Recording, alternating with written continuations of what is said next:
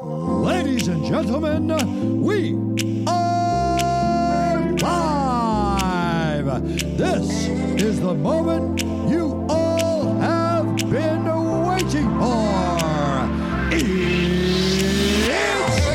time for the global sensation, the one, the only, the undisputed heavyweight podcast in the world, the Mass Timber Construction Podcast. And now, here's Paul Kramer, your host. Good morning, good afternoon, or good evening, wherever you are in the world today. Welcome to the Mass Timber Construction Podcast. I hope you had a great 2023 Christmas holiday season or period, wherever you are in the world, whether you're in the Northern Hemisphere and it's snowing, or whether you're in the South and it's sunny and summery. I hope that whatever you did was full of joy, family, friends, and laughter and good cheer.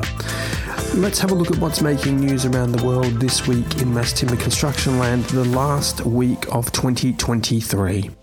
The big news coming out this week in the academic world is the Mass Timber Construction Journal just published its last paper for 2023, and you can go and read all about how trades, efficiencies using vertical mechanical fastening systems into mass timber construction buildings as compared to concrete systems. And there is a full quantitative analysis that's done, providing significant improvements in terms of efficiency for people who use fasteners into a mass timber superstructure system as opposed to more traditional types of materials such as concrete and steel.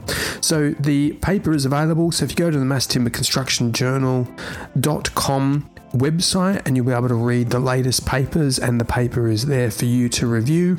It's also posted on our social media feed. You can download it directly from our social media feed. And as always, we thank every author who submits a manuscript to us. And if you've got a manuscript and you want to put it somewhere into a open, free to publish, free to access journal, please do consider the Mass Timber Construction Journal.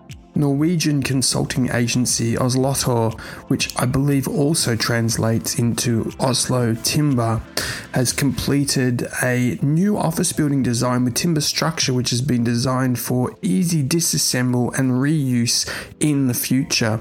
There is full plans available on their 5x5 meter grid system using mass timber construction for a 5-story, 3,000 square meter office space rooted in environmental consciousness, adaptability and innovation, said a spokesperson for the studio.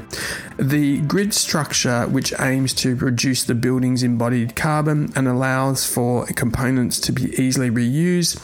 This is a timber-centric approach, which large saw dowel timber being used as dowel laminated materials form structural elements. Timber nails are used instead of screws, and the fixings for the wood and the insulation are used in the walls. So if you want to go and have a look at this amazing conceptualization for this demountable materials bank of a building, please head to our Mass Timber Construction Journal LinkedIn feed and you'll be able to see all the details there. And more news, good news, is coming out of COP28, with the American Wood Council issuing a statement through the President and CEO, Jackson Morrill, that the COP28 and 17 other countries, which includes the United States and Australia, are pushing to use more timber, including mass timber, in construction. And so the American Wood Council applauds the US government's leadership in endorsing the stated commitment to the development and implementation of policies and practices that reduce the carbon footprint for the built environment through the greater use of sustainably sourced wood and wood products. It is great to see all of this coming out of COP28, and since COP26, when I have been harping on and saying it was the monumental moment in time that carbon became the unit of measure of sustainability, and countries who were sitting on the fence had to actually dip their toe in and say, this is the target I think I'm going to go for. We know not all countries went down that pathway, but it's great to see 2 years on that now what's actually been realised is not only that there's this environmental carbon emergency, but we're seeing that mass timber could be a plausible solution for getting us out of a position. So congratulations to everybody involved in the US government, along with the Australian government and every one of the other 17 countries who signed up for using more timber in construction to resolve the world's sustainability crisis. And that's it, folks. That's all we have for this week. It is a very, very short week. It's a holiday season, so everybody is away. I don't anticipate us getting too much news, probably until the middle of January when things really do pick up again.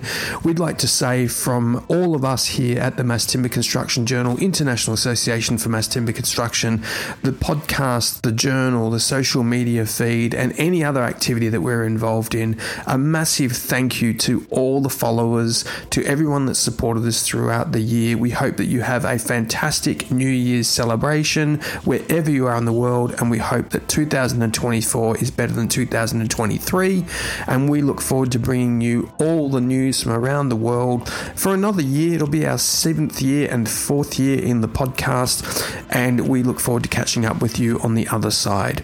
Good morning, good afternoon, or good evening, wherever you are in the world today. This is Paul Kramer signing off on the Mass Timber Construction Podcast for the last time in 2023.